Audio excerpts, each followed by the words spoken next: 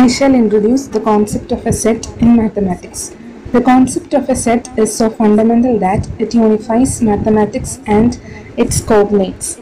It has revolutionized mathematical thinking, enabling us to express ourselves in clear and concise terms.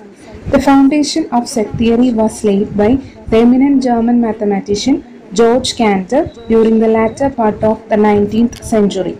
Now let us come to the definition of a set. A set is a well-defined collection of distinct objects. Thus, a set is determined if, given any object, it can be said whether the object belongs to or does not belong to the set. The objects which constitute the set are called elements.